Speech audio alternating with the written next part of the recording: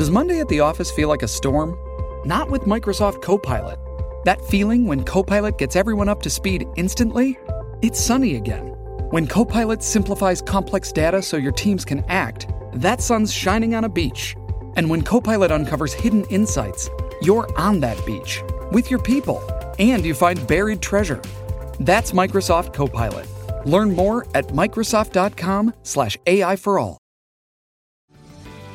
This episode is brought to you by Paramount Plus. An unlikely friendship begins in the Paramount Plus original movie Little Wing, starring Brooklyn Prince with Kelly Riley and Brian Cox. Reeling from her parents' divorce, Caitlin steals a valuable bird to save her home, but instead forms a bond with the owner, leading to a new outlook on life. Little Wing, now streaming exclusively on Paramount Plus. Head to ParamountPlus.com to try it free. Rated PG-13.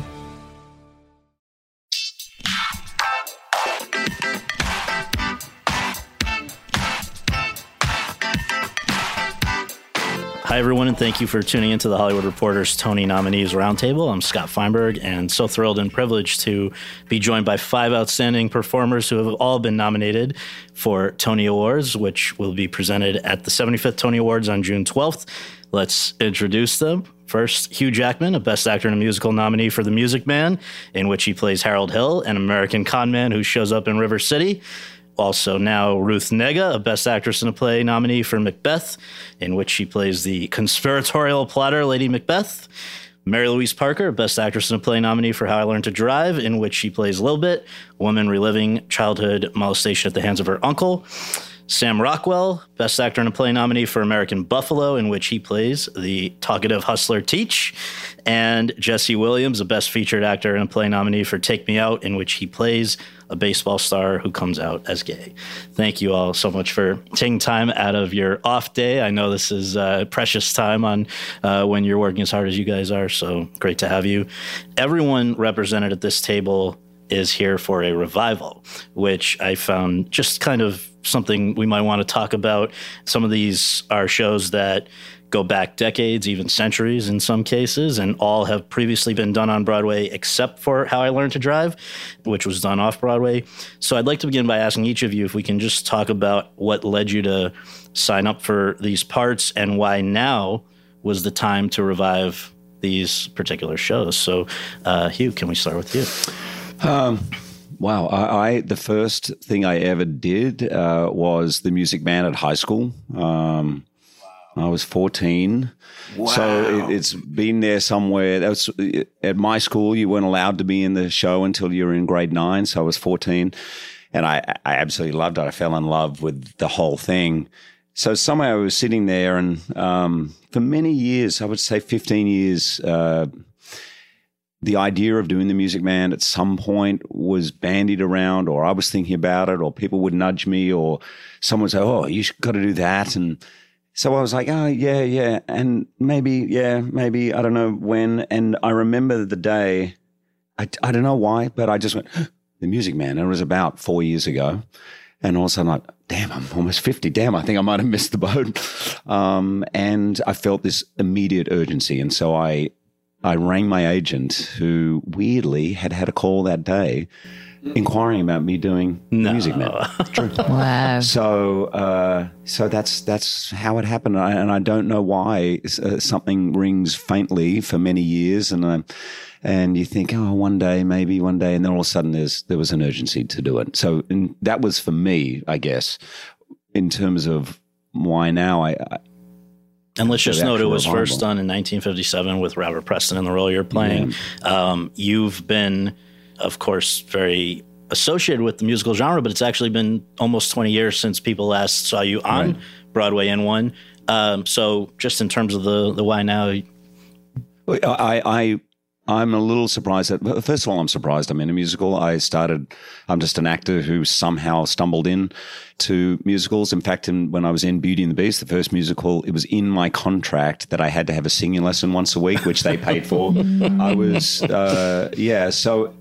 and it's been a wonderful sort of diversion, which I've loved and been very surprising to me. But when I went back this time, I was like, I'm not going to live at 18 years. It's you know, there's a lot of muscles that you need for a musical. Was that Boy from Oz you did before? Yeah. You were fucking amazing in that. Yeah. You were amazing in that. Thank you, man. So it's been a long time, and I'll try not to live it that long. Yeah, please not. And just to clarify, you've been back on Broadway, but in plays. So now, good to have you back in a musical.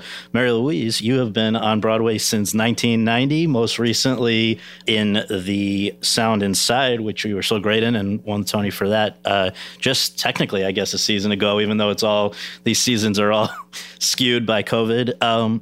But it was actually off Broadway, as we referred to earlier, 25 years ago that you first appeared in How I Learned to Drive. And I wonder if you can talk about just that. What's that? I was not very good at math, but I guess it was 25. Sometimes I think recently I said it was 35.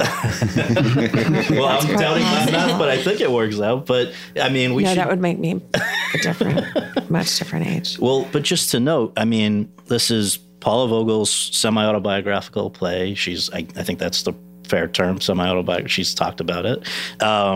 And you are back with the same co-star, David Morse, the same director, Mark Brokaw, another company member, Johanna Day.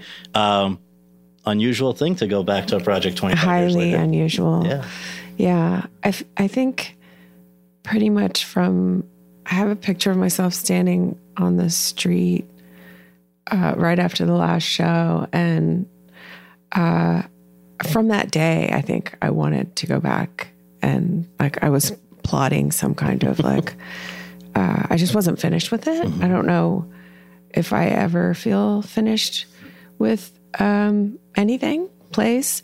And every time I've gone back to do something, I've had a similar fear that what was there won't be there, or that it will be, I don't know, that it won't maintain what it had before, but it always seems to distill it into something stronger, which in some ways it has, and in some ways, I was much younger then, so there's that element I don't have going for me. But I think since pretty much we left, I wanted to do the play again. It just took a very, very long time to arrange everyone. And it's interesting, though, because you've said that, I guess around the time of the first run, there was a thing in the Village Voice where the cover Theater Too Tough for Uptown was all about this show, which was done off-Broadway. Here we are. I don't know what that says about what's happened to us as a society in 25 years or whatever, but it's interesting. I thought there would be a different response. I was concerned there might be a slightly different response to it because we're so polarized right now and everything is so black and white. And this play is all about gray area. And it's really moving to me that the audiences seem to allow for that. Yeah. Sam, you made... Can I just chime? There's one little anecdote. Yeah. You reminded me. I remember listening to an audiobook when I was at drama school of Sir John Gielgud, and he talked about doing Hamlet. I think he did it professionally 8 times. And he said I never felt finished with it, and he always felt that he could do something better. Yeah. And at the time of recording the audiobook, he said, and I look back and he said, damn it, I think it was best the first time. Wow. That's so funny. Wow. Yeah. That's so funny. I've done many plays more than once. One like 3 times, I think, before. Yeah, and I really... I don't know. I really enjoy that process. For just really always wanting to get it a little better. Yeah. Interesting. Yeah.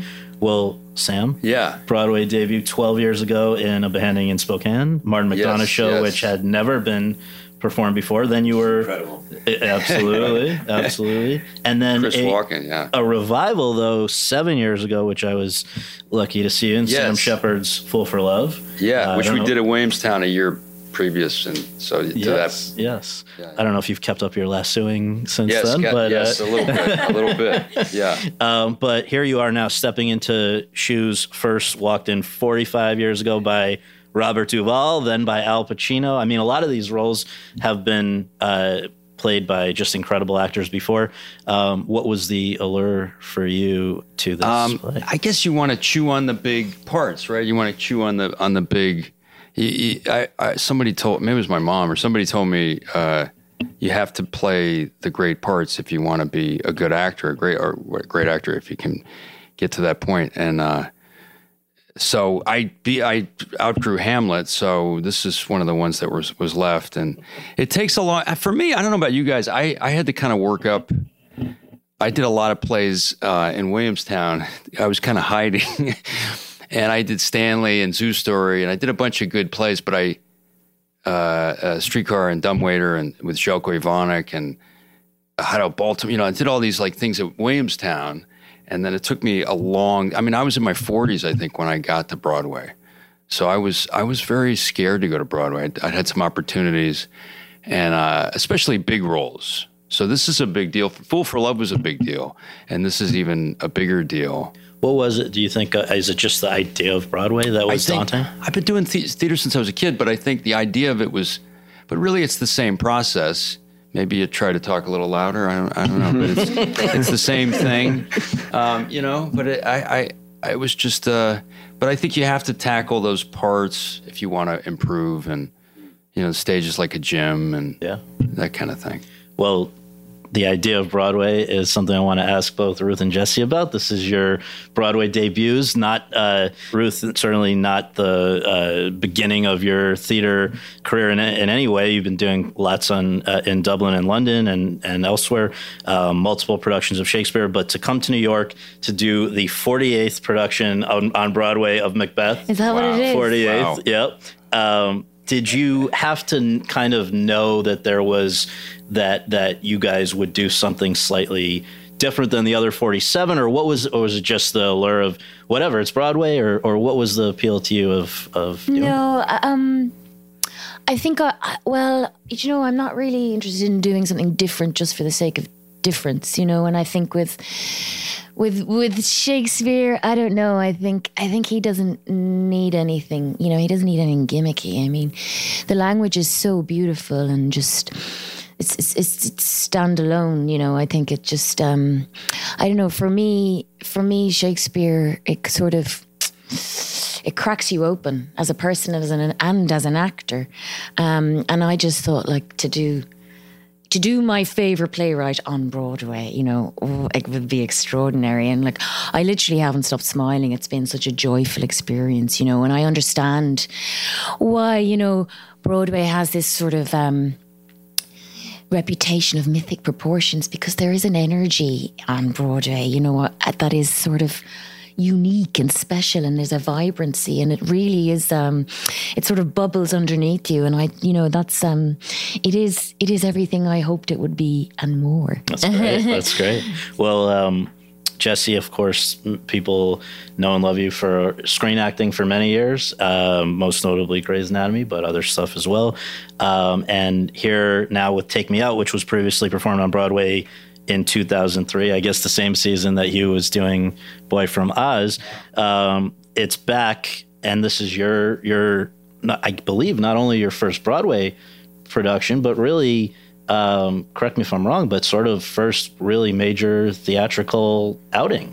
It's my first play. Yeah. I mean, I did a one-act play, to be fair, off Broadway with, of all people, Edward Albee, who directed us at the Cherry Lane. We did The American Dream in the Sandbox. So I did a one-act once. That was the only time I'd been on stage, and this is the first time doing a full deal. Was it something that was always on the bucket list? Because my sense from just reading about this was that when you were initially approached, you were not so sure you wanted to do this. That's true, but for a variety of reasons. I mean, I came to acting later. I was 29, I think, when I started acting, 28. And so all of this was new and not something I had in my horizons. I was going to be a lawyer when I realized I wasn't big enough to be a football player. So theater was something I always admired and respected, and it seemed like this really daunting mountain that's just awesome and over there. And but when I did the one act with Mr. Albee, several weeks in, just had that discovery moment. Oh shit, the audience is part of this. I can do this so many different ways. It just, all that kind of actor 101 things that click, that was for me just a little bit later in life, just realized that I can do so many different, I can play, release the pressure, the tension, the scariness, the high wire act of these people sitting here looking at me, and just play and figure it out and listen. And I was working with George Bartenieff and Myra Carter and Judith Ivey and these incredible actors. So I was just listening and learning. But to do this, when it first came across my lap, it was a little too scary. I would have had to quit my job to come out and try this amorphous, mysterious thing, and the lead headline was, "Do you want to be naked on Broadway in this gay baseball play?" I was like, what? That's a lot. Can't be the appropriate description for that. But I don't think I'm ready to pack up and leave everything I know for that. I just started. I wanted stability of some kind, and it just seemed too intimidating. But then I settled in, and right before, a year before, 2019.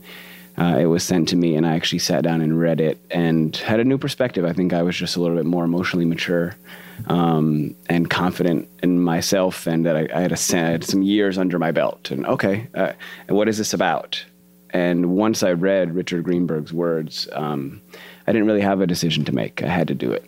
It was the story. The story moved me. It was incredibly compelling, and the role was terrifying. And I knew that's what I needed. I moved past the stability need to, I need to be scared. I need to be challenged. I need to go back to school. I need to be in the gym. I need to work out. I've got my little foundation. I got my little ducks in a row. Now I need to do what I live for, which is to, do something really challenging. I was reminded recently that the moment I graduated university, I miss university. Like, I like to be learning. I like to be in those places of discomfort. That seems like the only real, times that I feel alive. So I didn't really have a decision to make. Once I read it and sat with it, it seemed not only super relevant to me and checked all those boxes, but the world, it seemed like a really nice time to have this conversation and exploration, particularly around male identity and relationships and all of it's woven into that. Yeah. Well, I believe that all of your shows, except for Ruth's, were already in motion to some degree when COVID shut down Broadway. So I wonder if you guys can shut down. I was shut down. Oh yeah, no, we were. But you were coming up. It was in motion. So I guess want to talk about where were things with your shows on March 12th, 2020, and what was it like for you and your company during the shutdown? Forget about all the complications since you've returned, just because I think this is, I don't know if anyone's had enough time to sort of stop and think about it, but historically, it's a pretty unprecedented. I mean, there was the 1918 pandemic, and apparently Broadway did not shut down at that time, for better or worse. I don't know what the implications of that were, but just you guys have all been through and are continuing to go through an unprecedented time here on Broadway. And so just curious, what pandemic was that? Wasn't you talking about the Spanish flu? The Spanish flu. There was a Broadway back then? There was. What year was that? 1918. Oh, yeah. Of course there was. Yeah. Good year. Yeah. So, but Mary-Louise, Jesse, and Sam, I think you guys were coming up on your first previews. Mary-Louise, what was? Oh, wow. Yeah. We hadn't moved into the theater, but there was a moment over the pandemic where I can be a really fantastically negative human. Or maybe it's just fear, fear that something bad is going to happen. So sometimes you present like something negative thinking that will ward it off. But so I think there was a part of me that was considering, what if I never get to be on stage again, which is really where I'm happiest. And I really and truly thought that the last day or the last memory that I held was rehearsing this one scene with David Morris.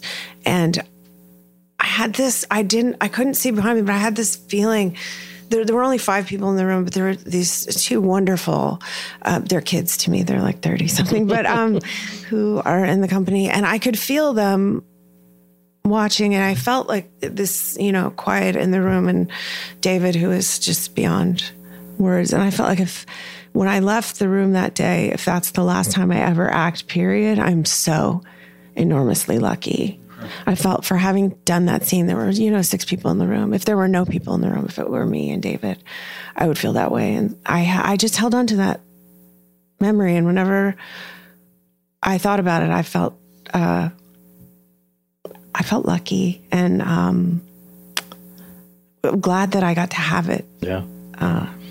Well, I guess, Jesse, you guys were similarly coming up on it. This was going to be your right. big Broadway debut in a production that I'm sure just mentally and physically you had to do a lot to get yourself ready to go do this. And then what happens? Yeah, we had moved out. We were beginning our 3rd week of rehearsals. We hadn't gone into tech either, but we were in our 3rd week of rehearsal, and shifted everything around and built up this thing. I'm going to, and rehearsals were going really well.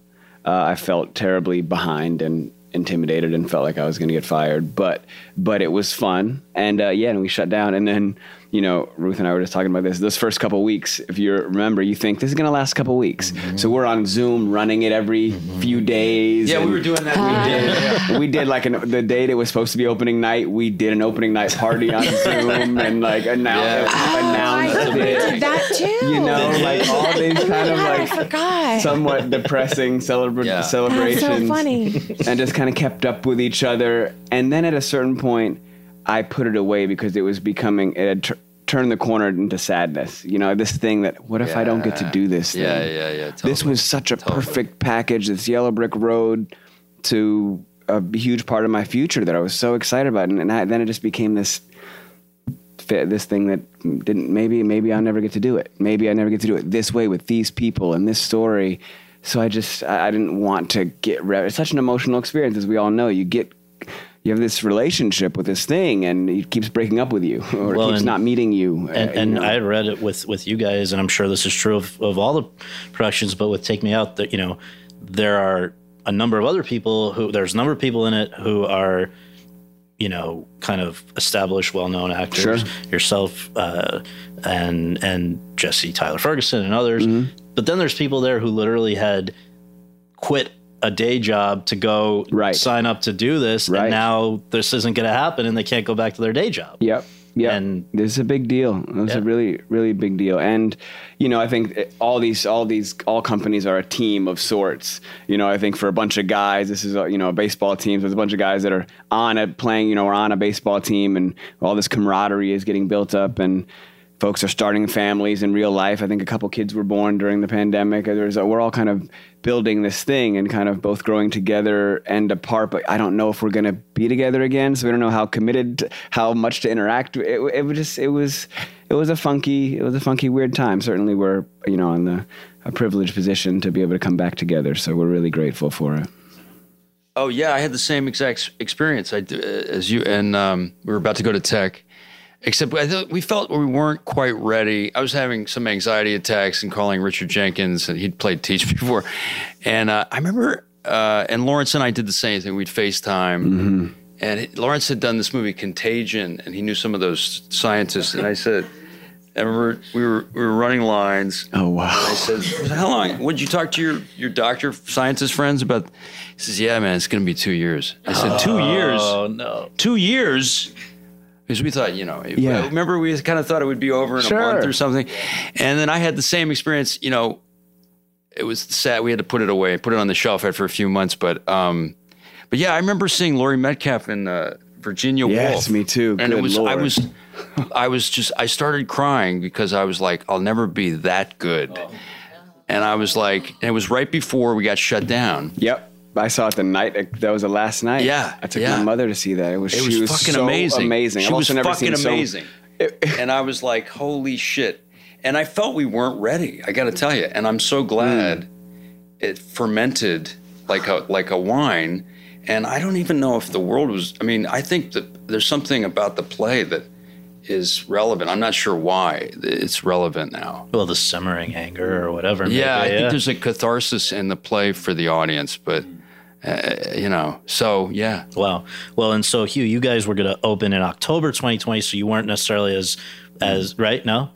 No, you're right. Yeah. So we were starting July 1. So in March, when it all happened, we had 2 or 3 months, and I had planned a bit of time off. So I had nothing except the Music Man. So personally, it was sort of okay. And weirdly for me, maybe since about 2009, I was lucky enough to be in a position where if I was doing a film, I could say, well, I'll do it, but only in the summer because I didn't want to be away from the kids. So my poor kids got dragged to every location for as long as I can remember, but at least I could be with them. So I actually had never had a summer without working for as long as I remember. So a little bit of me was like, because they said, oh, listen, we're going to delay a couple of weeks, 4 weeks. And I'm like, and then we'll start September 1. And I was like, oh, so I might have a summer with my kids. Yeah. Who knew where it was going? But I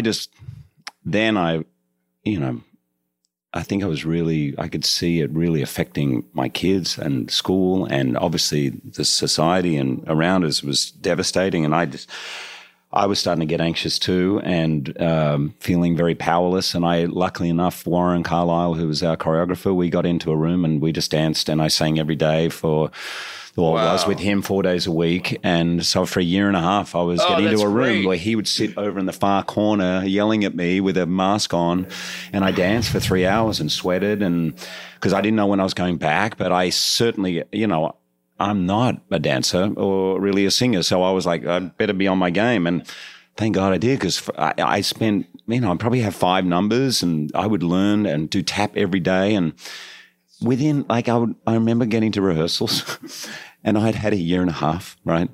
And so I remember seeing these young dancers, and they were looking at me like, oh. They were like, oh, all right. Not knowing that I'd been a year and a half. And by lunchtime on the first day, they were all like, woof. And I'm like, oh. That literally bought me 3 hours of comfort. And then I was like, wait. That's amazing. Well, we should note that when Broadway did... That's awesome. When Broadway, thankfully, I guess, came back in September 2021, I believe it was, it was, people were understandably incrementally coming back, hesitant a little bit, and I'm sure to some degree that's still the case. But the Music Man drew greater numbers of people in box office revenues than anything people had seen since before the pandemic. So that was a big thing. But I know that for both the Music Man and for a number of you guys, coming to you in a second, Ruth, the COVID did not. It's not like it stopped being a factor in what you were dealing with on a day-to-day basis just because the show's going on again. So let's start, though, because Hugh, when you guys come back in December with previews, can you just share a little bit of the drama that you all encountered? You guys you'll share in my astonishment that we have 49 actors in our show. I've never been part of anything, maybe half of that. That's a lot. A lot. Wow. And I think it was 46. We've now added 3 or 4 more swings because of that period. There was one night where we had 20. There was 14 people off, and we still managed to do because a show. of COVID. Wow. Yeah. My friend texted me and says, I think you should change the lyric to 7.6 trombones because there's a few holes. So beyond understudies, swings, everybody. Wow. There was one point where our assistant choreographer said, can I fit in the costume? It was all of that. Wow. People were taking on roles that they hadn't studied. Wow. Sutton was off. Her daughter got COVID, and of course then she got COVID. And then I knew it was because I'm kissing her every night. It was like a matter of time, but she was off, and the swing ended up going on because the understudy had COVID. Actually, I'm not sure if she's a swing and an understudy. They hadn't even got to the point of who's the first understudy. Wow. Had never had a rehearsal. She came in that day, Kathy Voitko, and they said, oh, you're on. And she's a swing, so she's covering 8 or 9 tracks. And she said, oh which part? And they said, Marion, Peru. And she goes, what? Was she on book? No. They handed her a little mini script with just her scenes highlighted, everything. And luckily she'd been in rehearsal watching, but she's watching 9 tracks, not just Mary. Wow. And that was 12 o'clock. She found out she was on. And by union law, you have to go through the ins and outs of every scene. So they said, listen, we have time for you to actually do every scene, probably once, and sing every song once. And so that was 1 to 5. I'll never forget, there was a break of about 10 minutes and there's a little stairway going up in the backstage, and I saw her sitting on she didn't have time to go to her dressing room. She was sitting on the stairs just poring over her book, and my stomach dropped, and she went on that night. Like, wow. Basically. It really is a heroic time for understudy. Oh my God, what a skill set. Yeah. You had a bunch of... Well, Our director went on one night. that's Sam what I was went coming on. to here with Ruth. Like, He went on. He went on, yeah. It was really Sam weird. Gold, right? Who went on with Dad? He went wrong. No, I think like if people had showed up to see Daniel Craig in Macbeth and he wasn't playing Macbeth, I think there would have been riots. So we just didn't go. We just shut the show down. But Sam went on one night with a book in his hand and a microphone, and it was like performance art peak. That was surreal. I mean, and then a number. All of you have audience members who are pretty much right up in your face. None more so than right Sam in the round. Yesterday, Lawrence went like this. Oh, really? She was during the play? Woman's mask. They were moving up all over mask. right. Yeah. like, and he went like this. Wow. And they kept chatting. They were in our lap, man. I mean, you got the whole cross breeze of audience right across. I mean, you got reach across the stage and touch the on my guy. head. With Well, so I how had do you, COVID at Christmas? So. well, so how do you guys feel though about? I mean, on the one hand, I think the vast majority of people are doing what they're supposed to do. You guys have your signs with the masks up at the beginning of all the shows, and most people. But I mean, even just the financial necessities of keeping these shows and theaters going, most of them, I've been to all of your shows, obviously. I'm pretty sure every one of them has concessions and stuff being sold at intermission. That has to happen.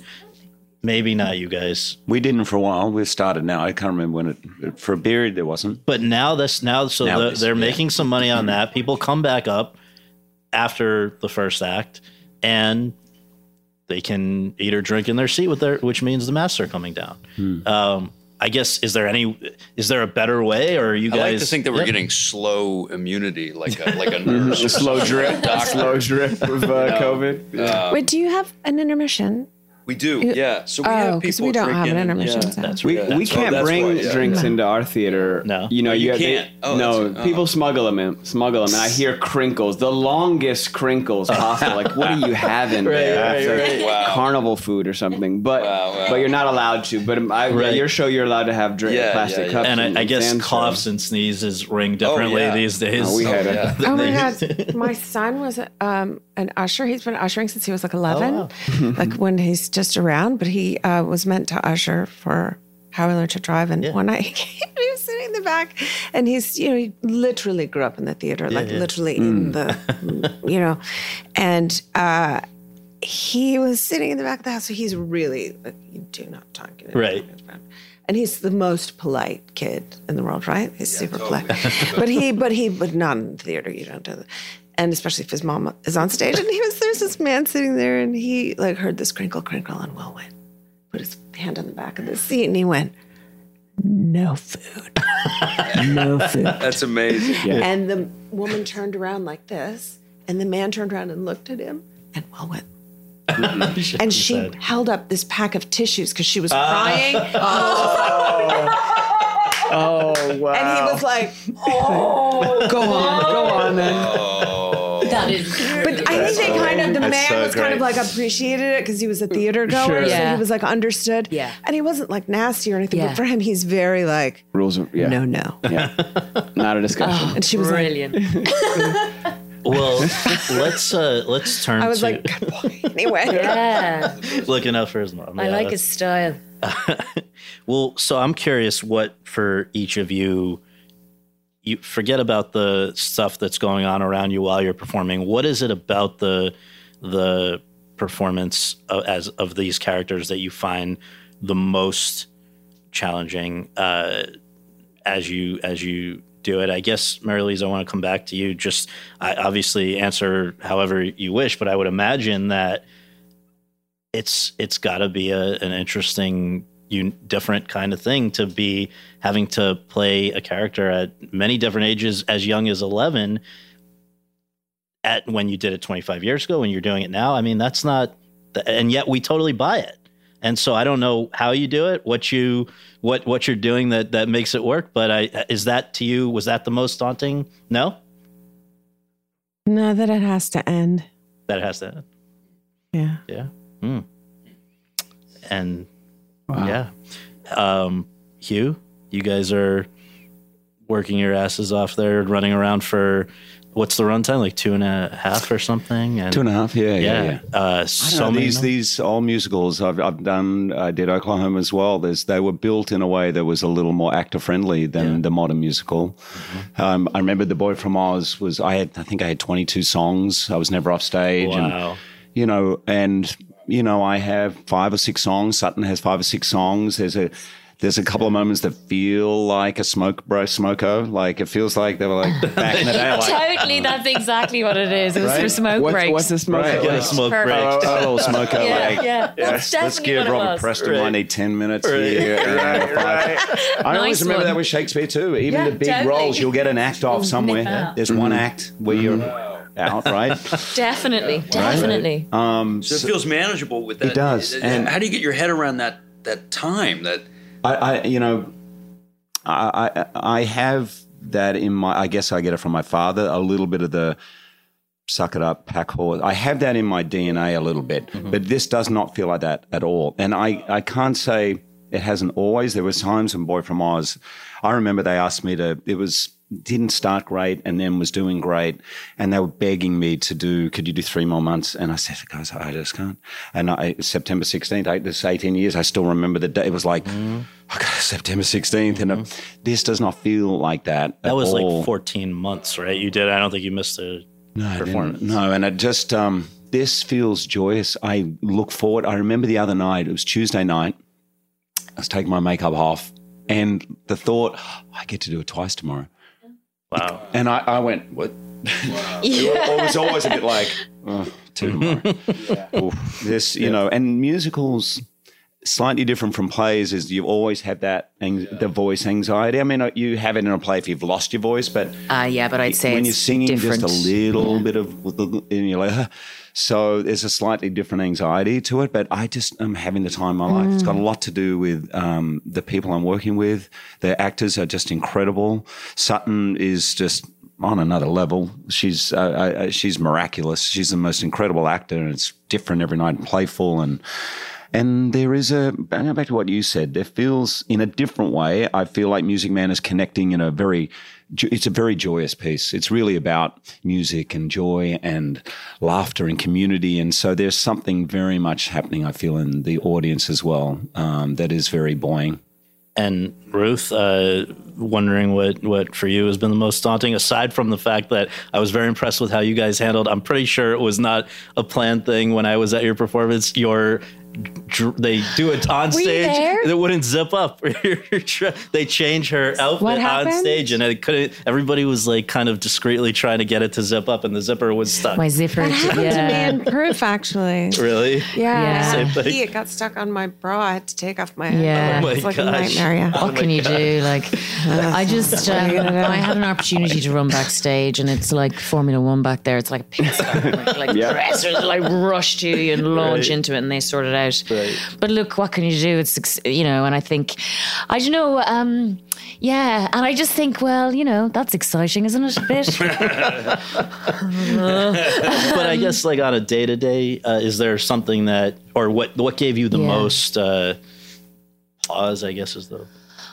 Well, really, I don't know, maybe it's the time that we're in at the moment, but there's just this like delicious energy at the moment that I feel super buoyed by, and I think the thing is maybe it's the Irish Catholic in me. What I'm worried about is having too much fun playing a woman who orchestrates the demise of a king. But look, I mean, I'm sure he was on his way out anyway. Right. Do you know what I mean? Like that. And who's to say she wouldn't be great? Right.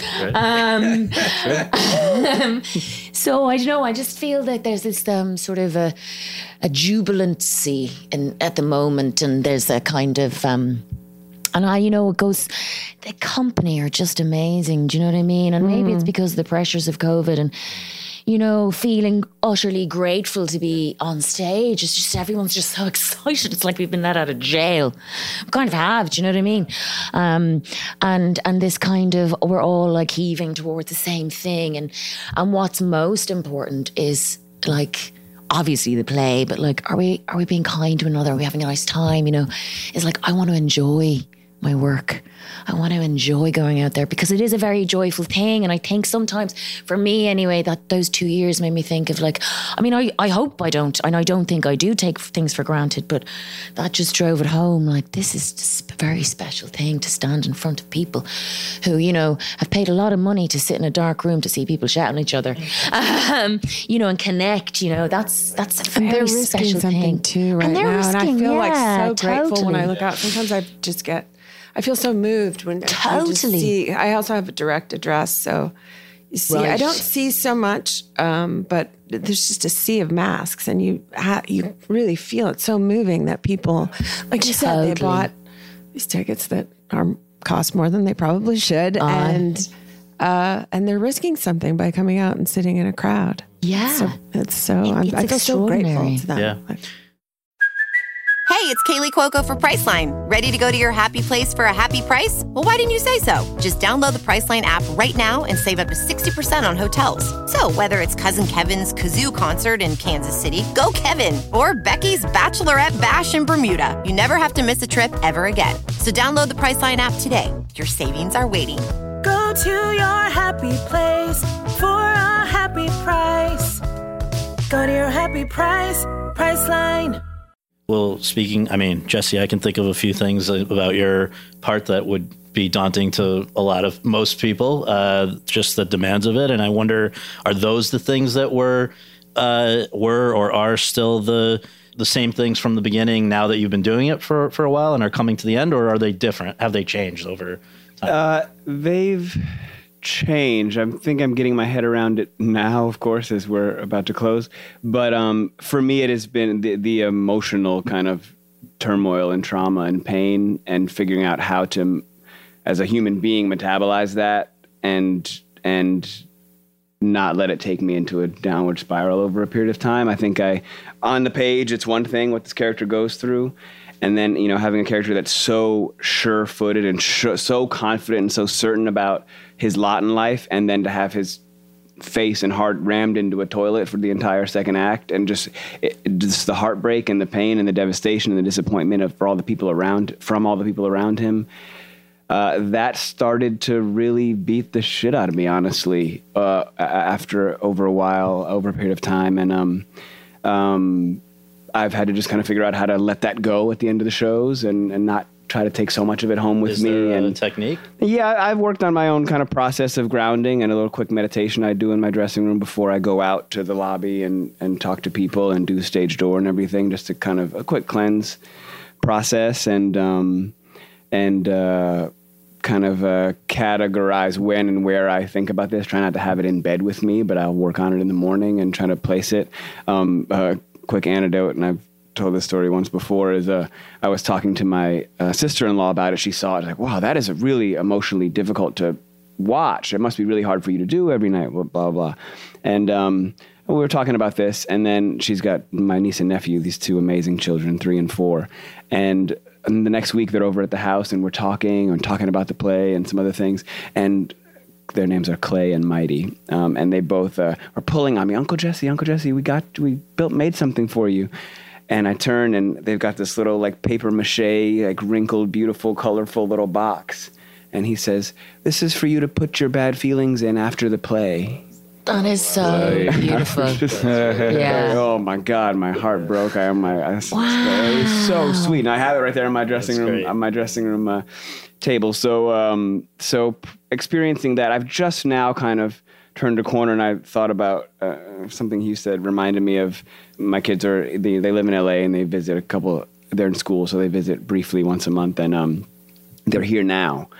And yesterday we had a really great day. We're celebrating my son's birthday a little bit early, and just them being here for the Sunday matinee, we woke up early, did some activities. I dipped off for the show, and I'm going to meet them the rest of the day. Just knowing that they're here, and I haven't seen them in quite a while, I just had no anxiety or anything about the show. I'm just going to knock out the show, and I have them all weekend. And it was just, I was so light walking in. Like any of the little hang-ups and little tweaks I wanted to make just weren't there yesterday for some reason. I had a great show. Felt great and got to go right back to them. And it's just funny how little things can just relieve some of the weight, like little marionette strings can just relieve some of the weight sometimes, depending on what you're going through personally. But yes, I think that the COVID break, I would also say, gave me time to emotionally mature and develop and go through some things and just rise a little bit. I feel much more prepared to take on this role and take on life in general and relationships and being a father, being an adult, being a partner, all those things. I just feel like I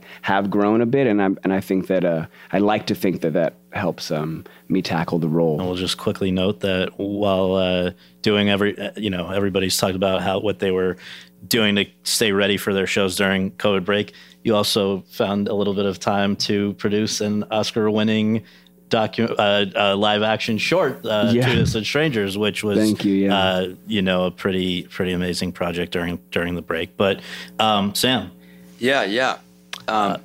what is the question? No, just I guess what you found to be the most daunting aspect, or find to be the most. Yes. It's funny hearing everybody. I kind of feel everything that everyone's saying, kind of a gratitude and also the burden, like the boy from Oz and what you're saying, and then also the gratitude that it's such an event now, a theater after COVID or during or whatever, and whatever you want to call this phase of the pandemic. It's such an event, so there's this immense gratitude, and at the same time, the play itself is challenging. And if people who aren't familiar with the play, it starts out kind of fun, and Lawrence and I are, having a great time, and then it gets very toxic, and we're yelling at each other, and it's violent, and so it can be it's, and also Pacino and Duvall were like in their 40s. I'm 53, so I think it's also I'm a little old it's physically I think it's taxing. But, how about the mammoth of it all? I mean, you don't mess with he's got very specific. We don't mess with the Bible, no. Yeah. No. And and it's very, very kind of not the way everyone speaks, the cadence and just all of it. I would think that's got to be. No, you got to know it backwards and forwards. But I guess that goes for all of us. That goes for everything. But you got to know it backwards and forwards. We drill it. We drill it and drill it, yeah. But it's funny. It's kind of what you were talking about. It's got to. If it's not cathartic, you feel kind of robbed, and so you're hoping the next day, maybe I can get it better the next day. And if in some ways, if you're too relaxed, it doesn't work. It's a character like an Iago character, and so he's kind of a bit of a monster. So you have to have a lot of you kind of want this neurotic energy behind Teach. And if you don't have it, and it's sad to say, some of the times I'm at my sort of most anxious or, whatever, I'm not having a good day, the performance is better. And that's not necessarily a healthy way to go through life, but it's sometimes it's true, Right. Do you find especially if you're doing a long run or everything, or if you're doing something daily, do you find that your life sort of has an effect on the performance, or can you I do. Because sometimes I feel like sometimes it doesn't help me sometimes to just shut everything off. Sometimes I'm like, well, this is the energy you've got today. Yeah. There's kind of an element of surrender into that and seeing what can come out of that. And that to me I'm finding interesting as I get older. Bringing the day to it. And see what happens, because it isn't always necessarily a bad thing. Yeah. And sometimes it's going to happen because, you know, that's what happens in life. If you're doing a play every day, it becomes part of the fabric of your day, and other things are going to affect it. And anything can give it to you, right? Like just somebody not moving their umbrella or hitting you on the head with their umbrella or something. It's just like that can be the Ruthie speech or whatever. You're, totally, you know, just one thing can give it to you. It's funny when you're so angry in real life, and then you can't access that in front of the camera on stage. You're like, I just had that thing. Why am I not, you know? But then sometimes you get lucky, I find this fascinating too, because I'm playing with this more and more, I think, as I get older as an actor, but allowing not just the character to speak to me, because I think earlier on I was far more imposing my ideas or plans or my actions, whatever it was, is what I'm playing. And now life, and I had a really bad sleep Friday night, and and then I was worrying during the night that I had 2 shows, and that's the worst. And then I felt really flat, and I remember being in the wings, just went, all right, okay, I'm on this train, and it's actually 7 a.m. He's probably been on this train all night. It was so much fun. It was weirdly fun to feel flat. I could feel my heels really on the ground. I was like, oh. And a whole lot of different stuff happened. And then this weird energy came, and I was really glad I just sort of gave into it. But I'm not sure when I was training if I was told that was a good thing. It was like it was very much park your private life. Definitely. The audience are not paying. They don't care what's happening. You know. So it's hard. But I think actually, that's been a new thing for me just about theater in general. You know, it's cliche almost, but you can't plan for anything, and none of the ingredients, you don't automatically get the sauce, right? Just because you have all the ingredients, right? I had a horrible sleep the other night. Then you start thinking about, oh no, I'm having a horrible sleep before a 2-show day. This is going to be a bad day, and I'm not sleeping. Now you're thinking about that. Yeah, totally. Then that day, and you go, me and Patrick Adams share a room, and one of us is always like, I don't know where it's going to come from today, but it's going to come, doesn't it? Yeah, exactly. But it's going to come, and that turns out to be a great show. And then the one where you thought you were coasting, you fumbled the ball a couple times, and they can't tell the difference, but you can, and every time you get settled on something, that's when something new happens, and it's alive, and I'm still making discoveries, which is so awesome. And you go to yourself, to have light bulb moments. Can Richard Jenkins or Laurie Metcalf tell the difference if they're in the audience? Tell the difference? Well, so another thing I want to bring up, because we have the fortunate circumstance, unplanned, that really not only are you guys all extraordinary stage actors, but also work a lot on screen. And I wonder, do you find that going back and forth between the two, does one form help you with the other, or are they just totally unrelated? You were so good in that show with Allison Janney. God damn it, you were fucking amazing in that. Thank you. Just gotta say that. Yeah, that's true. Thanks, man. But I guess, do you find that, all right, if you went away from the theater for a few years, which some of you have had stretches like that, and then you come back, have you been kept sharp by working on screen, or is it just a totally different art medium or kind of skill set demanded of you? I mean, Hugh, what's your? I find both inform the other in really good ways, and I'm like, if what I've realized here is, I think my balance has been a little heavier on the film side. I've come back, and I thought it took me a little longer, and it could be the pandemic, but it just took me a little longer to find my feet and feel that full confidence on stage. And I think maybe doing a musical, it's been 18 years since I've done a full book musical. I was like, I don't want to leave it that long. So, but for me, I find both informs the other. You agree, Mary-Louise? Yeah, absolutely. I just think working in general and just being around other actors, and I love actors so much. And even if you're not necessarily interacting with them that much, just being around them, I think the longest I've gone since I've been in New York is 2.5 years, I think, without doing a play. And I could go 2.5 years without seeing a camera, and I'd be pretty okay. But I can't say the same about a theater. But at the same time, it requires something that I don't know. I used to think, oh, well, I'll just always have that available. And now I'm not sure, like as I get older and when my children get older and they have their needs are bigger, and that wears on you, as you were saying, like that. For me, their day is my day. So whatever their day is I bring that and my day, whatever, you know what I mean, with it. And so there are times when I go, well, will I have that available? So I really want to relish even the days that where I'm like, oh, I'm flat, I have nothing. Or I want to relish even the crappy days.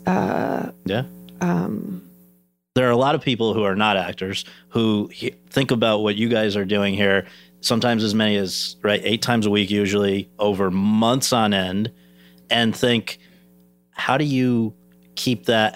That sounds masochistic to people, that you would put yourself through that. It must get old, it must get stale, it must get boring, it must start to drive you crazy, and yet almost uniformly actors say that's not the case. So for somebody who's listening, that is the case. Yeah, but then it's also something else. Yeah. It's also glorious. So tell me, it is masochistic. It is all that. But it's also, when it's great, it's fucking great. Yeah. And when you see a great stage performance, I haven't seen your play. I've seen these guys on stage. They're all fucking amazing. Yeah. And I think that when you see Chris Walken do the monologue in Pulp Fiction, or Lawrence Fishburne do Morpheus, the reason they can do that, and I've been on a set with her, and she's amazing, you get on sets with theater actors, and I remember a day specifically when you had to cry over that dummy, the dumb rubber body of Brad. Yeah. But our director was a little challenged that day. But anyway. But, the reason is because Chris Walken's done Coriolanus. He's done Hamlet twice. He's done Romeo. You've done Oklahoma.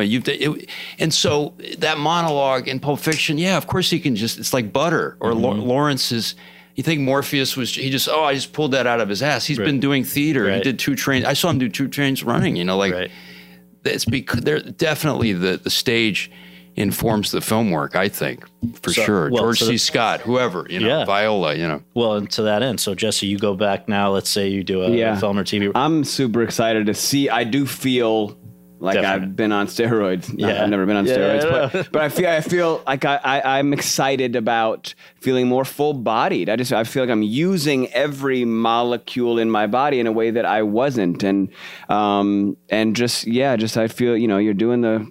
On stage, you're shooting the master and the close-up at the same time all the time. The physicality is what I find really informs everything matters. Everything is communicating something to the audience. The amount of times I have somebody who's seen the show comment on what my hands did or something that you wouldn't have seen. Right.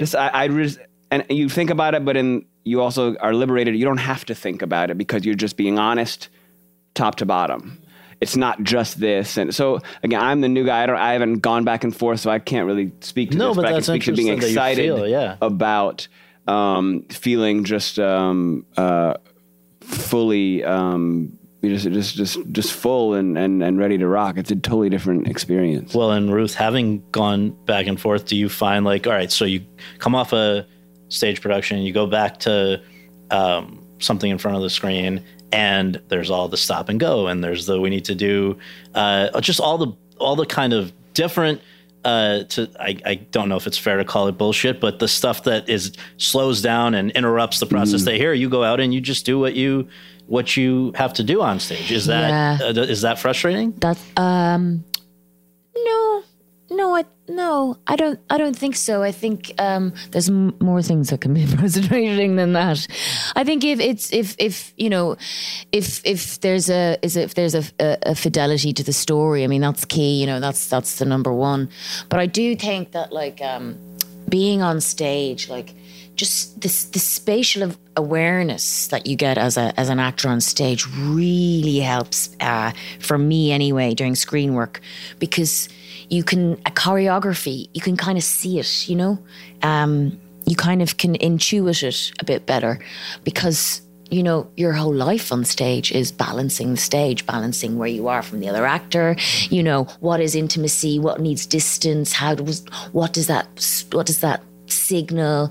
And for me, that kind of spatial awareness is that you kind of, well, you learn in theatre school, but you also kind of learn on your feet on the stage. You know, you kind of instinctively go, hold on, I need to be closer, or no, distance works better, or where am I in relation to this sideboard, or is the light, something like that.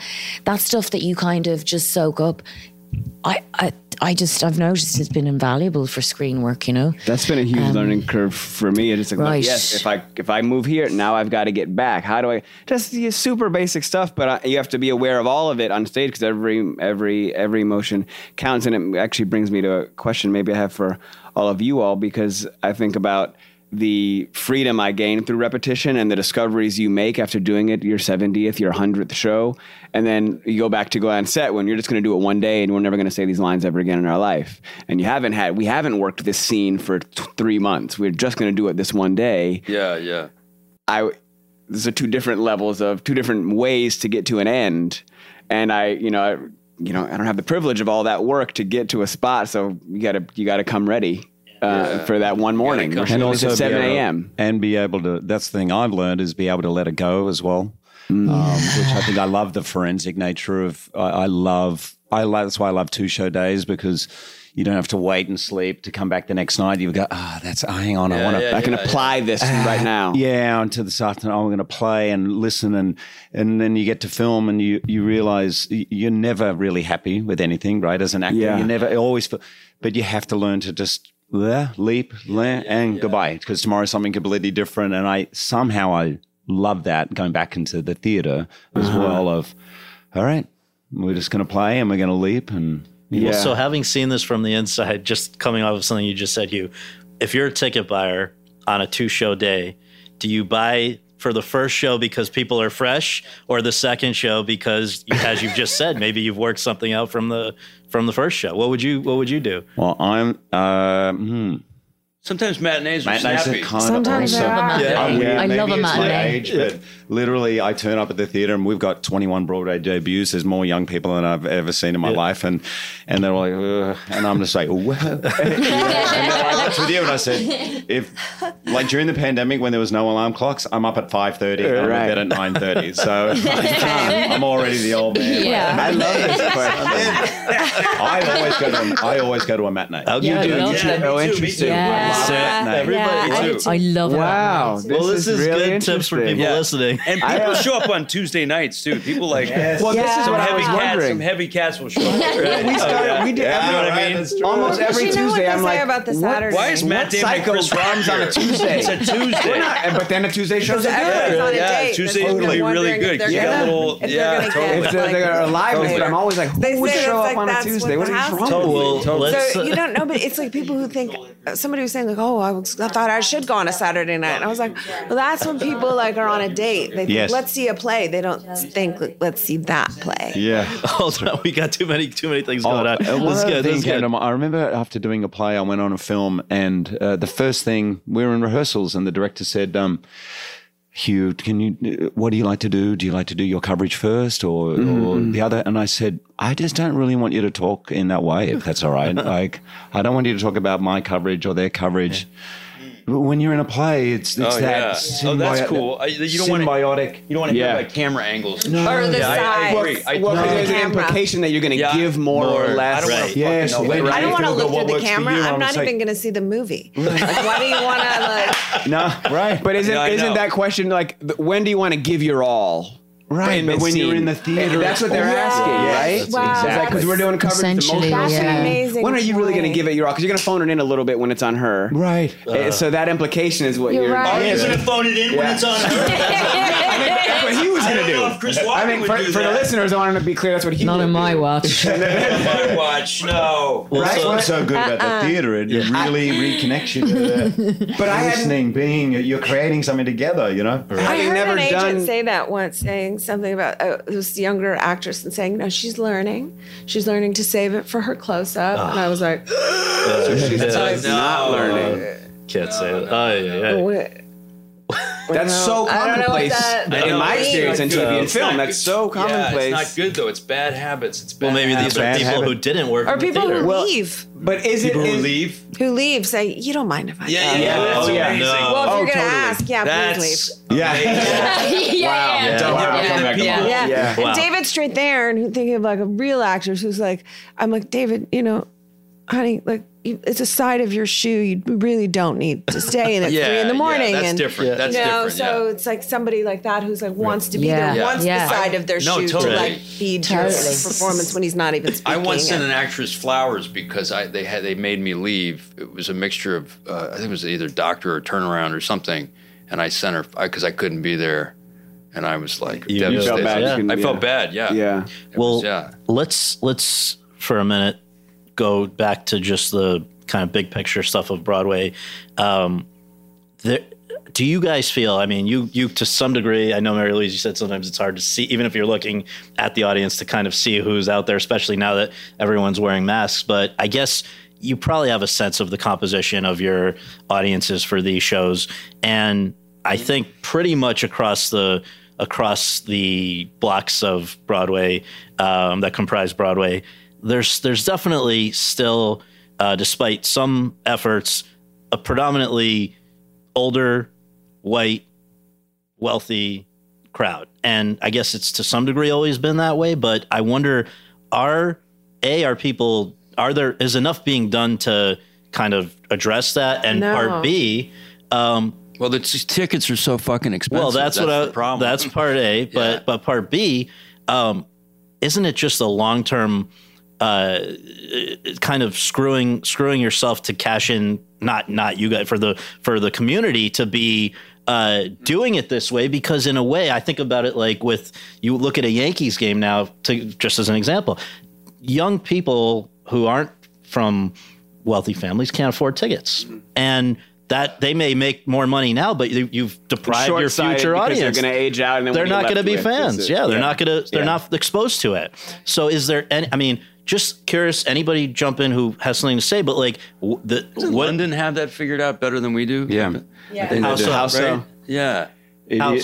It is more affordable in London, I believe. And I know at the National there's all those 10 When I heard what tickets. cost here, I couldn't believe it. Like, it's prohibitive. And there's a culture of going also. The cost of tickets, there's no... Exactly. There is a It's standing prohibitive, room only, and people will stand because it's their culture. It's like, let's go see a play. We used to. It's I'm not sure. such a foreign thing. Mm-hmm. And how young are you when you first go to a play? When you're a kid?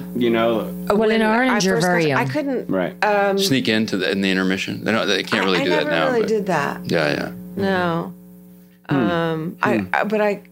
It was a long time before I could even afford. Somebody took me to my first Broadway. Sure. It was so unbelievably expensive. But it seems to be your point of entry, how old you are, how people around you, are they going? Is it culturally relevant to go see theater, but also is it prohibitively expensive? I didn't grow up going to theater, but I have certainly noticed our audiences.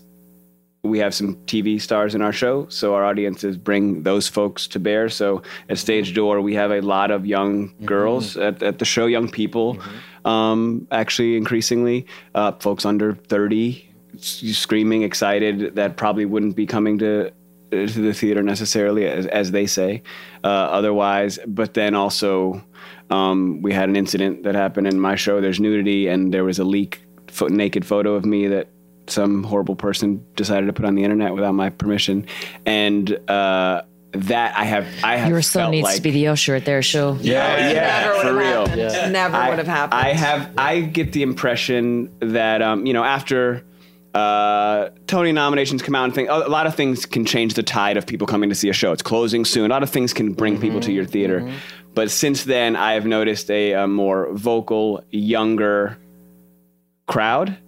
And a little more of the expectation of a particular scene, which, there's a lot of mixed feelings in there as a performer. You don't want to feel like a circus bear.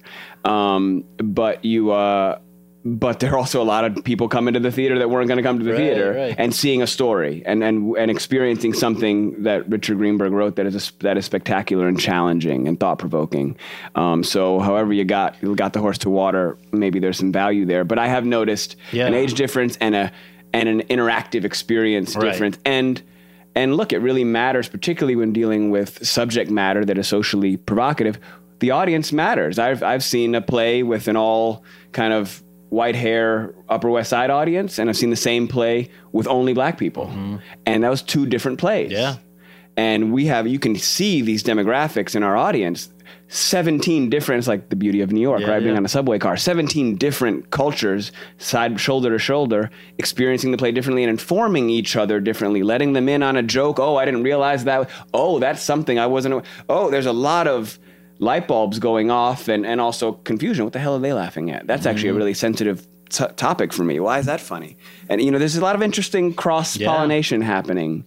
Just what you were talking about before, because I really have given this a lot of thought, and I find it very disturbing and worrying what is happening. This idea of market forces being predominant and whatever the market can bear is good for the whole. And I don't think that's true. And, I wrestle with it because, of course, in some ways, I know I'm getting a wage, which is not what the other kids are getting in our show, and that probably impacts on ticket prices as well. And so, we have a ticket initiative for people, and I give a portion of my wage to people who have never been to the theatre, but this is really topical. It's not really getting to the root of the problem. And I don't know if you guys saw, there was an article, I think yesterday about his name Welch. He was the CEO of General Electric. It was in the New York Times, and talked about how he came in and redefined what a CEO is and what you can get paid, and it changed everything. And then General Electric very quickly became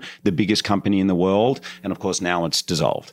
And the whole theory was what is good in the short term, or what seems like the market can bear, long term is really dangerous. And because he was getting paid a lot, eventually it became what we'll do whatever gets the ticket prices up, or whatever the stock price up. Then they laid off, and then they weren't investing in new things. They went anyway. So I think the same is true for the theatre. We have to be very proactive about this to protect what the theatre audience looks like 20, 30 years from now. Exactly. And if we're only really making it accessible to people who have a lot of money, or the very few lucky ones who get a free ticket somehow through some initiative, which is probably 3% of the audience, we're going to end up just having a system where people are not coming. Then they're not in the tradition. I think there are a lot of flaws within this system also, because I've done a lot of plays at not-for-profit theater on Broadway, and only made my assistant makes more than me usually when I do Broadway, and I feel like there are a lot of flaws within. I didn't even know, actually, which is slightly embarrassing, that because I just didn't ask. I thought, well, I'm just not going to make anyone in this play, but that how disparate it is for the playwrights and the directors and the actors at the not-for-profit theaters, and how our director. And is still getting paid. And so it's confusing to me that it's just, and that some wages are so high and that the prices are so just exorbitant. How is it ever anyone going to even consider coming to the theater if it's $125 for a bad seat? And it's already prohibitive enough. You have to be able to get to New York. But there's something about the not-for-profit theaters that they draw a lot of people who want to do a limited run. Right. They draw a lot of people and they attract people who haven't done a lot of theater, sometimes like people who are TV stars or whatever. Right. And I think there's some flaw within that system also that doesn't feel quite right. I know that ours offers like $30 tickets for people under 30, and student ID gives you half price, and these things that seem to be not only just a nice offer, but they're being utilized. People are taking advantage of them. So thought that was. I think the thing is like with anything at the moment, it's really important to keep questioning the status quo, isn't it? Like a pal of mine said recently, she works in like set and scene work and film and TV. And, you know, she said, I'm really tired of hearing, you know, well, that's just the way the business is run, you know. She said, you know, that's just the way it is. And, you know, and she said, you know, that's the way it's run now, but it doesn't have to be like that. You know what I mean? And I think there's this kind of idea that we kind of just go, oh, sure, that's the way it's always been. So that's the way it's always going to be. You gotta ask questions. Yeah, and kind of curious about, hold on, really, does it need to be like that? And how can we change? Or keep being curious about how we can find ways to sort of, you know, because I'm guilty of it. I'm kind of like, well, sure, isn't that like, what can we do? There's probably a lot more we can do. We just have to keep like being loud about it, you know. And I think in terms of plays and in terms of getting people into the theatre, that is, you know, so it's not just this kind of, I don't know, sort of playhouse for the elite, is that it's about people wanting to see, people will come and to see themselves on stage, you know. And I want to see people like me, and I want to see people different as well, but I want to see me occasionally. And I think it's about encouraging all different kinds of people to be involved in our business, to be playwrights, to be actors, to be directors. Well, your show certainly, I mean, we should just note if anyone is thinking, hasn't seen it, hasn't heard much, and they're thinking this is sort of a stuffy Shakespearean, you know, thing. No, I mean, you have an actor in a wheelchair. You have a colorblind casting. You have all kind. I mean, it's also Miller Lights. Yeah, intentional casting, not colorblind. Intentional casting. Yes, and drinking. You know, but also just the perspective of the way the story is told. As Sam saying, drinking Miller Lights, saying boo and all kinds of. But you know what? Even with that, like that is very modern. But you know, for me, I'm kind of like, I feel like Shakespeare is modern. Even if you strip away everything, all the modernities, it's actually it's the language of the people. Do you know what I mean? And I think that's why for me, it's kind of like it actually suits sort of like my accent. You know, the Irish accent, because actually it wasn't an elitist art form. It was kind of this kind of just kind of a place where, you know, people ran amok and you popped in and out and you caught his speech, but you didn't get to catch the rest of the speech. Do you know what I mean? So he's actually really democratic as a playwright, and I think we forget that's where the origins of theatre come from. You know, they're for the people. Sometimes the I don't know if you guys feel this way too, but sometimes just today's a student matinee thing, and I felt like for our show it was not a good show to do a student matinee for, but I wanted to have students there. So I said, could we please have them in, talk to them about their lives, about them, talk to, and spend more time with them, actually, do some scenes from the play. And, you know, then they could go home. And it was really amazing. I had to push really, really hard, but we got to spend a lot of time, and I went out early and just sat and talked to them about their lives and theater. And I said, you know, I wondered about this play coming out and just showing you the play and you feeling like we were over there and you were over here, and to feel like, oh, we're the actors. This is why we're doing this play. And some of it is really touchy. So you're going to see the film of it later. And I said, if anybody wants to come back and see it, you know, of course, no one ever told me that they did, but I said I would get them a ticket. But I think there should be more student programs like that. That's so that smart. You get people younger. Yeah. Did you? I want to make in sure the I'm getting public this. schools. This sounds awesome. So you, from scratch, they didn't just watch the play. You sat with them, did a couple scenes, and talked about your and about the characters. And this is why I was afraid of doing just presenting this play to you, because of the subject matter. It's difficult for a lot of, you know, adults. And I wanted to talk to you and see how you felt about that. And we'll show you this scene and how do you relate to, and they had them write scenes and we performed them. Oh, wow. No, it was so great. That's amazing. This is awesome. It was great. And we just read them cold. Yeah. And a couple of them were really great. And we're just like, okay, you'll read Donna, and David Morse, you'll read Phoebe. And we did them for them. They were so excited. They had the playwright stand up. And so they feel like theater is not so, you know, you can be part of it. And I think that would be something to implement more in the theater, instead of just, today we're doing a student matinee and, you know.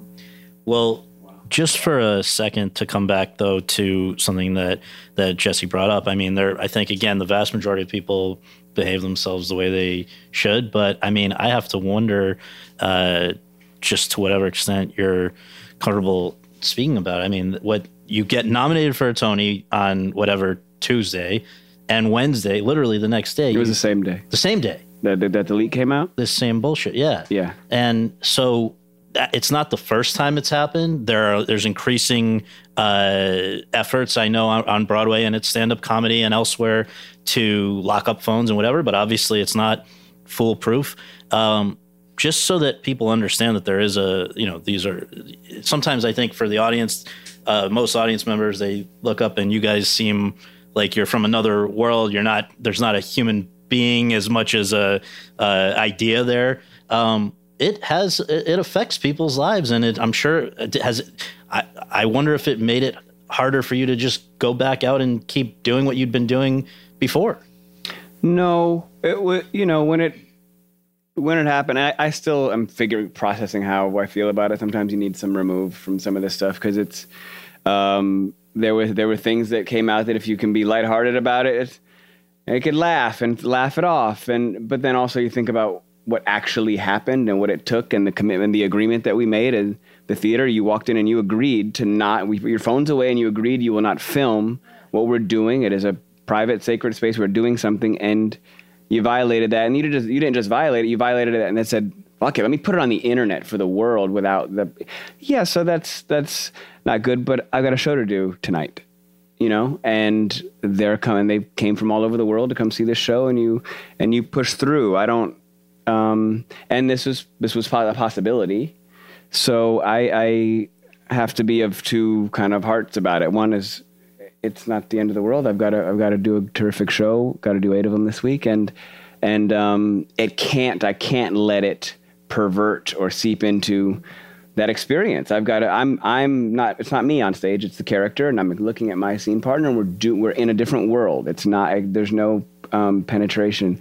It's a really poor choice of words there, but so there's that. But then sometimes as you pontificate or sit, it's unfortunate, but whatever. I mean, this, it has not affected the performance. There was a part of, a lot of times with this stuff, I've had I understand the idea that's supposed to be scary, but it's actually not scary, if that makes sense. Like, even doing the show and planning in the years running up to it, everybody's like, what do you mean? Like, you're going to be naked on stage? But not naked. Like your butt. Like, no, oh, really? Aren't you scared? Everybody's like projecting their feelings. Right. You're doing that? It's about what now? Whoa, let me tell you all the reasons why you should feel. And I just, okay, I get it. I understand that. But I don't have those feelings. And in this case, you're feeling, now people are coming with an expectation, right? And waiting for that moment. Yeah, cool. Wait, when's that scene? When's that? But, so I'm aware of it, but it's just not allowed. It doesn't cross this line. I'm here to work. Yeah. I'm here to tell a story and honor the words and what we've built. We've built something that's way more important than what is popular, what was trending on the internet yesterday. It doesn't matter.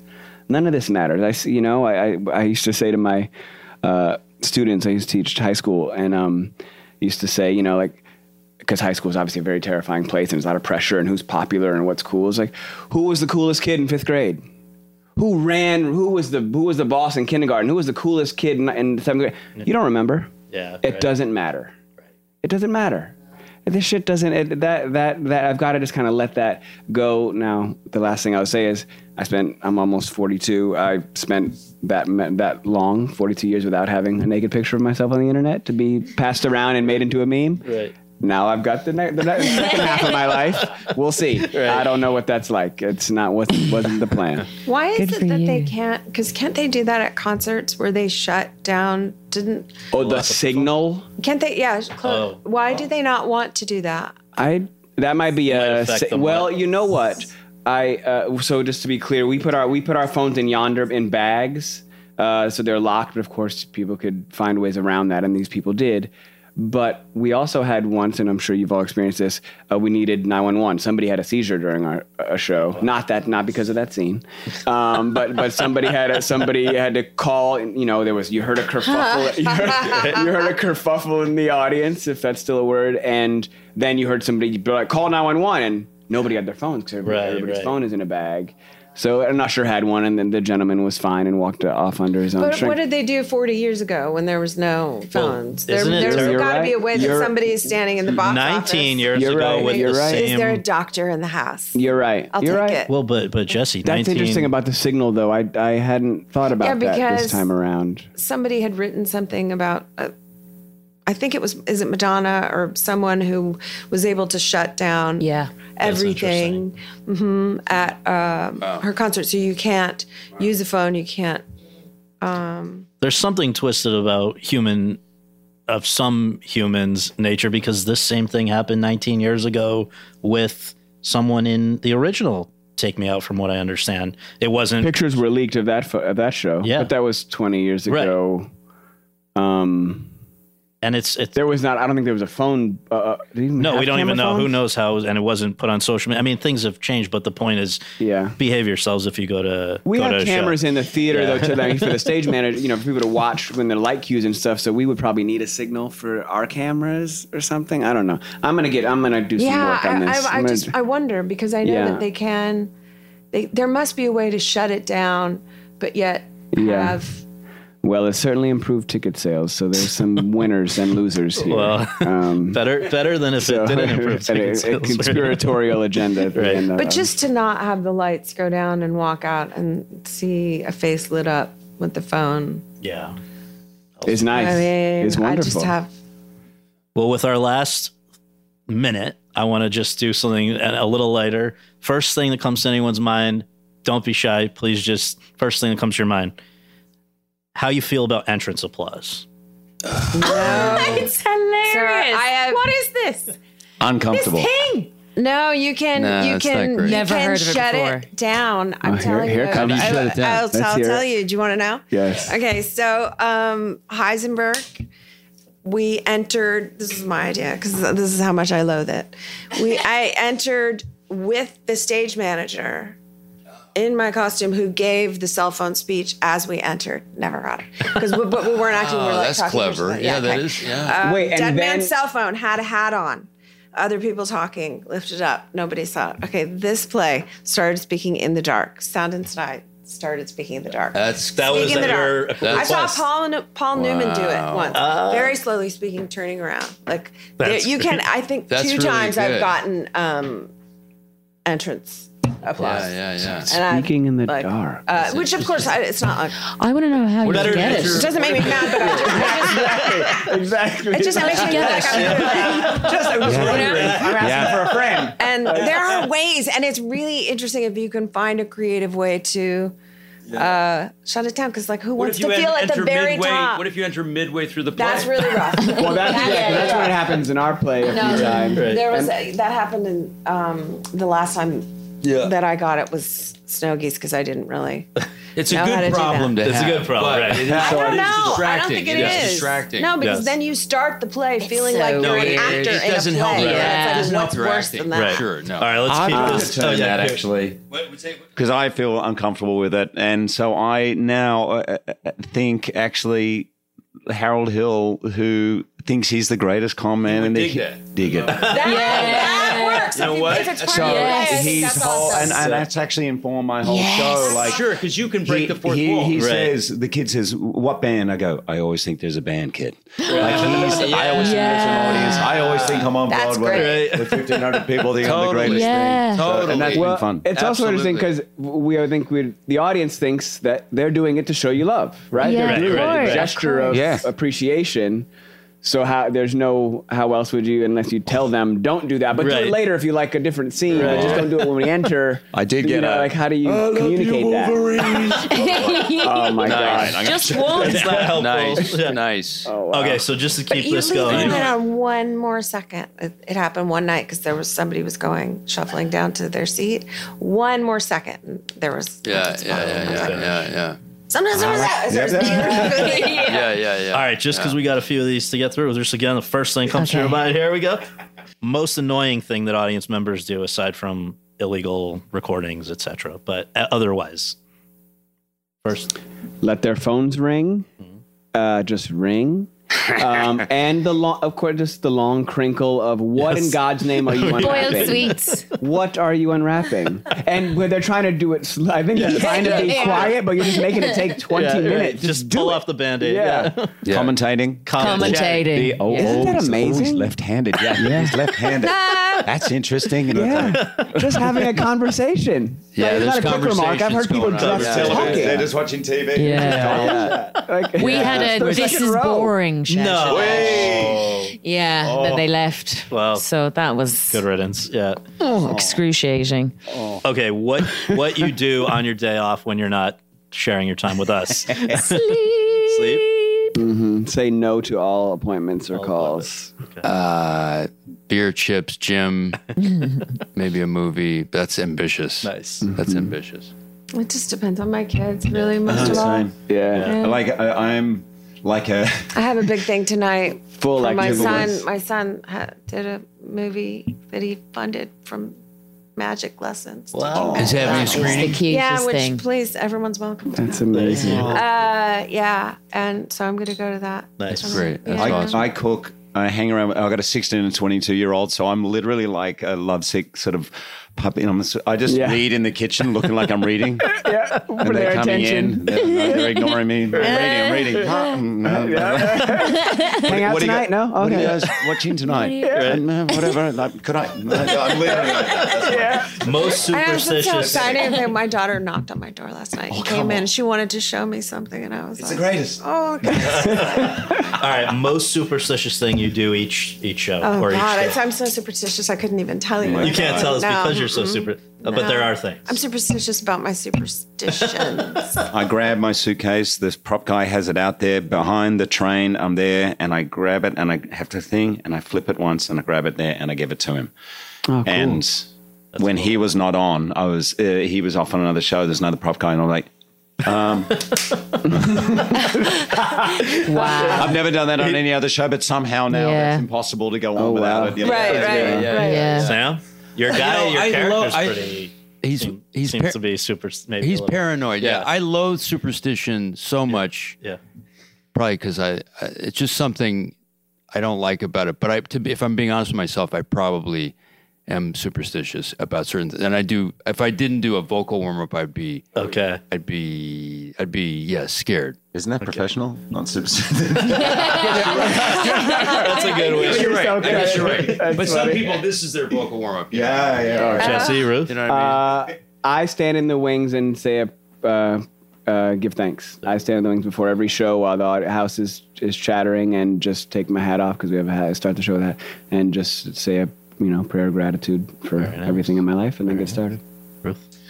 Well, see, I'm playing a woman who sort of laughs in the face of superstition. So, and I'm really superstitious you are? usually. So I kind of am using this as an opportunity to surrender a bit. Nice, Do you know what I mean? And it's because for me, that's important because I can get crippled by my superstition and my anxiety.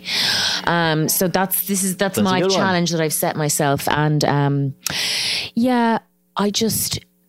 a warm up. Nice. All right. So sort of similar question, but if somebody else was in your dressing room, what would they find the most noteworthy, unusual, noteworthy, whatever? Mary-Louise? We'll come back. This is easy for me. I keep it there because it makes me laugh. But on opening night, I walked in and Ryan Reynolds had two massive portraits of himself. One. So on my makeup mirror was Gene Kelly's famous kick, right? It's a famous pose with his face reimposed. As soon as he posed on top of it, good luck with your little show. I didn't stop laughing for about a minute, and I turned around to go to my bathroom, and there was another one of him literally framed. So him too. That's really amazing. funny. It's amazing. That's So there it sits there. amazing. Everyone walks in and goes, That's incredible. amazing. Okay. Don't be shy. Jump in. Who's That I haven't been burgled. That's you- just what my dressing room looks like. Because I'm so messy. Messy. My That's funny. son gave me some Ethiopian frankincense. I have an Yum. altar all Nice. the time, and my daughters. I believe you're. I was born in Addis, yeah. Addis. Yeah. I love. It's my favorite city. Yeah. And so he got me some nice? frankincense. Nice. My room is boring. It's same as my trailers. They're always a mess. They always look like I'm staying there for a day. It's kind of just pictures of my kids everywhere, and then just half-opened things. Yeah. CBD cream and stuff for pain, and my box for my bad feelings from my. Lovely box. Yeah. The cutest The thing person ever. whose attendance at your show, other than a family member, has meant the most to you. Oh, wow. Holly Hunter, we got excited about her. That's cool. Yeah, I know that. We got really excited about her. Well, Seamus Heaney, but that's because I was in a play that he wrote. Okay, well, that's a good one. I don't know. I've got a lot of extended family that I really appreciate that's come. My kids can't come to the play, but they really wanted to, so I let them come to the vocal warm-up, and they got to watch Dad be really silly on stage and make silly sounds and all of that, and that was really heartwarming. But I don't have a great answer otherwise. I'm always, I'll be honest, anybody, because this is the first time, and I say this very future-facing, no disrespect to anything else I've done, but this is really the first time I feel like other actors and filmmakers are seeing my work. Right? I was on a very successful show, which has its own audience, which is, everybody watches it, but you could also say nobody watches it. Like it's got its own category and clearly is dominant, so it doesn't need my comments. But this is my first time doing work where people, artists that I really look up to and respect. I can't believe I'm sitting at this table with you all right now, is what I'm saying.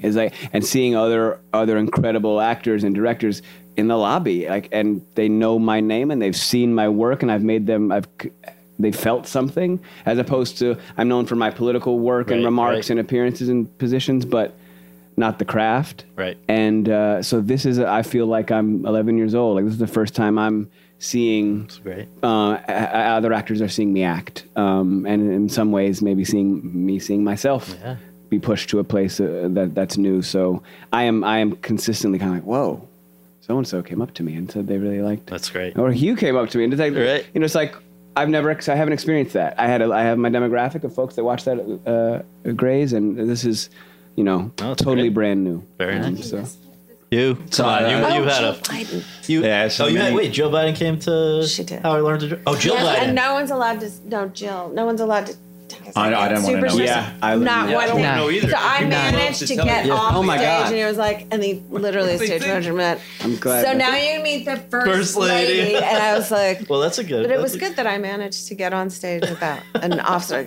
Without knowing. Do not say it. Do not tell me. I tried the first month of our show. Everybody tells me I don't know, and I was like, "That's fine." I was getting people tickets and knowing, and 3 weeks in, I was like, "This is a horrible idea." I'm just thinking about anything. Are they gonna like that? Do they like that? It's super basic. Horrible. Now I really don't want to know, and people they still you tell them, and they still They don't you care. text, Especially "Hey, actors. Actors are the worst. Don't tell me. I just told you not to tell me. Know better. Right. They text. Oh yeah, I'm coming Tuesday. Yeah, it's like what? Like, don't tell me that, and I have to get like a temporary amnesia. Yeah. All right. I try to dump it right away. Hugh, don't be shy. You got to have one. You got to have. There's a bunch of people come to my mind, but one of the ones I found out afterwards was Barbara Cook's son-in-law, and so Barbara Cook, who I knew. It was a really great mentor of mine, and she was incredible, and she was in the original production and I think one of the greats of all time, one of the great actors who just happened to be an incredible singer, but every time she sang, all you got was thought and feeling. Like it was incredibly believable. Oh, that's great. And so he sent me an Aboriginal artist in Australia had done a bust of her, and that just meant a lot to me. Nice. That meant a lot. Well, the last one, and we're just going to go around the horn on this one. The number of shows per week that you wish you had. Jesse? Oh, I'm okay with our number of shows. Look, we're gonna do 7 shows in the last 4 days. Wow. And we're gonna do 7 shows in 4 days this week, which I'm a little worried about, but it'll be fine because everything else, like we were saying, how am I going to do it? I'm going to do it. It's going to, whatever the challenge is set before us, we do it. But I'm okay with this. I'm okay with the 8 shows a week. I wouldn't really want less. Okay. Ruth? I think for me, it's just about kind of stamina. You know what I mean? Like that to me is like, I'm obsessed with like making my energy last, you know, and figuring out how to balance. I'm obsessed with balance, you know, for the energy, obsessed with it at the moment. But like, so you here have your dark day on Monday. So I'm used to it being on a Sunday. So that means that you've got like your Friday night show, your 2 shows on a Saturday, and your matinee on a Sunday. That's tough. That's a lot. Yeah. Like that's 4 shows in less than 48 hours. Right, but that Sunday night is gold, isn't it? Do that little freebie that Sunday night because you have nothing Monday? No?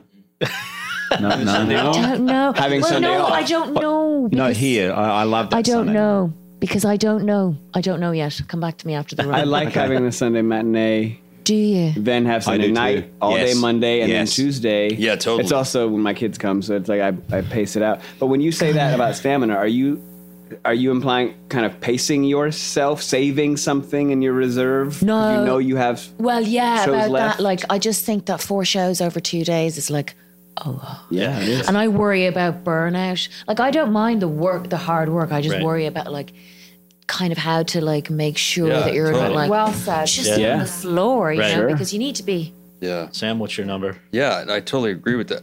I would say 7 would 7. be Okay. Would be one a the way day to or go. not? 7. No, Yeah. no. I think maybe come back.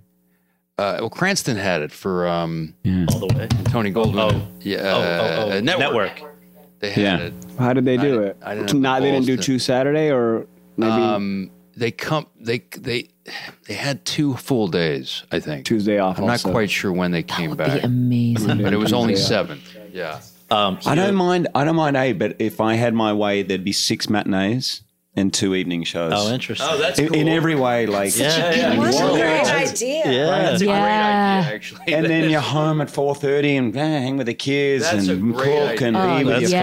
family. Yeah. Wow. And the evening thing is tough. Yeah. Yeah. But then Not how would our convenient audience for- and it keeps a lot of actors away from the theatre who've got kids. Right. Yeah. For good Yeah. reason. Right. It's a Most horrible- shows really I've good done have idea, had no actually. intermission. I don't know why. So that's why it's That's like I get gold. home in time. It's Yeah, the but Wednesday can matinee. we just that's note the you're killer. going- if you're doing an evening Your show. show will be, you will be in your show through January. Insane. January. Insane. And you started in December of Yeah. 2021 going to January of 2023.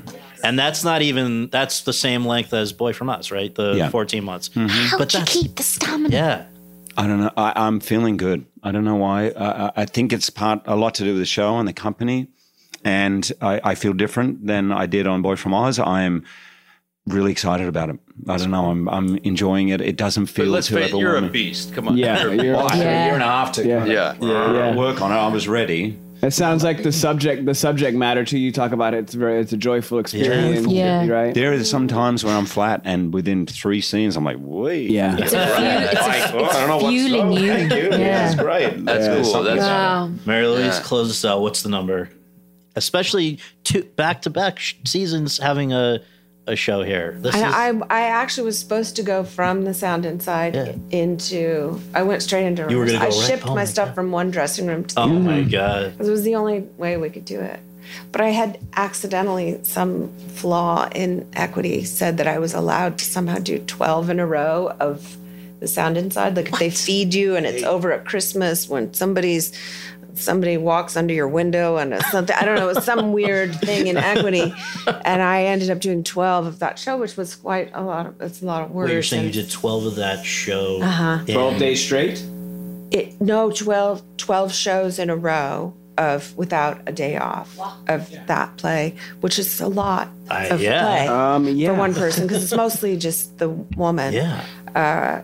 So after that, I kind of would take. At 7 sounds great because I get to the theater quite early, so it's not as though I think if I rolled up at a half hour. But 7 with a 2-show day or 1 a day? I don't know. I kind of love some version of What your you're idea, but talking it was about. funny. My daughter saw an actor once coming to the theater, and she said, "Oh, Mom, they're really late." I said, "No, honey, it's not half hour yet. Most people get to They're the right theater there, half yeah. hour." And she was like, Yeah, no. "Why do you go 3 hours?" I go an hour and a half early too. Yeah, that's smart. I go know we're 2 probably- hours. Can I share an idea because I want all you guys to be part of Please. it? It's a half-baked idea that I have that I've been brewing for about 3 years, and Yes, my wife, okay. My wife calls it. My wife calls it matinee idols, and let's say it's Circle in the Square, right? So you have a company of actors. And for every part, whatever play we're doing, there's 2 actors per part. So you rehearse it in that way where you're just symbiotically going through, and you do Monday, Tuesday, Thursday, Friday, matinee. So you use the space. You just find it's not sets. It's simple. Use whatever set is there or not. Just move things to the side. Is it the same play? You do whatever play for however long you want, and you play whatever. And we alternate, you're saying? You can alternate. If Jesse, dude, I just got a film. I got to go. So don't worry, because Sam's got the role as well.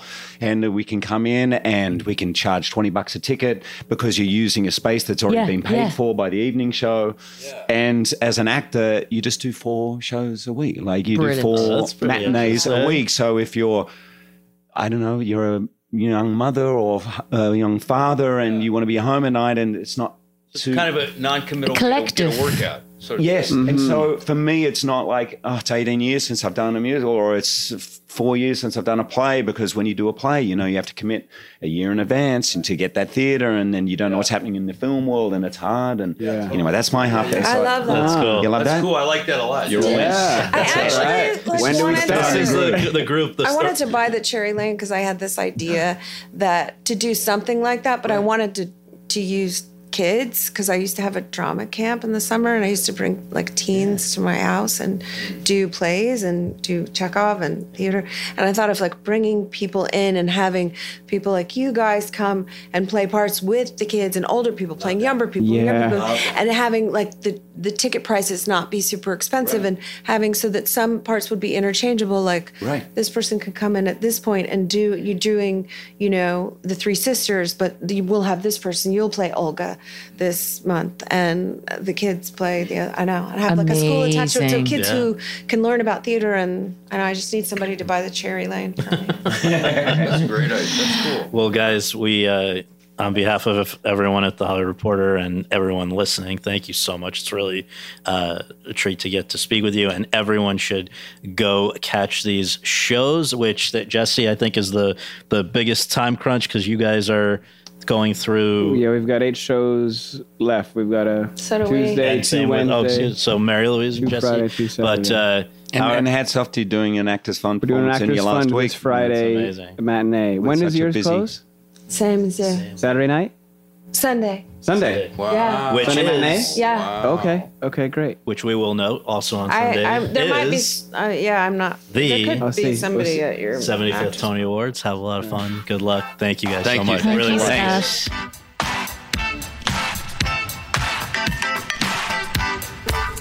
Thanks very much for tuning in to Awards Chatter. We really appreciate you taking the time to do that, and would really appreciate you taking a minute more to subscribe to our podcast on iTunes or your podcast app, and to leave us a rating as well. If you have any questions, comments, or concerns, you can reach me via Twitter at twitter.com/Scott Feinberg. Until next time, thanks for joining us. Temple University is ranked among the top 50 public universities in the U.S. Through hands-on learning opportunities and world-class faculty, Temple students are prepared to soar in their careers. Schedule a campus tour today at admissions.temple.edu/visit.